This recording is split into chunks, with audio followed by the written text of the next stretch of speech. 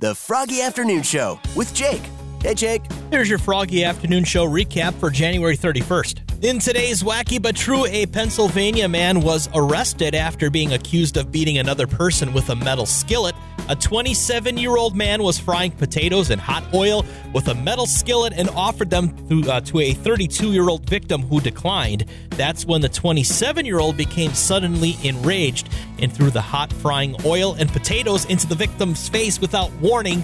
The victim was taken to the hospital. The man cooking the potatoes faces several charges, including aggravated assault with a... So I came up with a real creative way to decide what to do for dinner when I can't make up my mind. I made up a little spreadsheet of all the different kind of foods that I like. So I hit randomize, and the first thing that's on the list is what I'll have for dinner.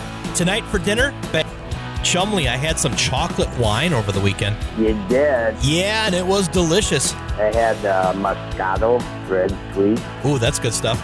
Yeah, it's in the black bottle so you don't know it's red inside. So what if it's antifreeze inside there?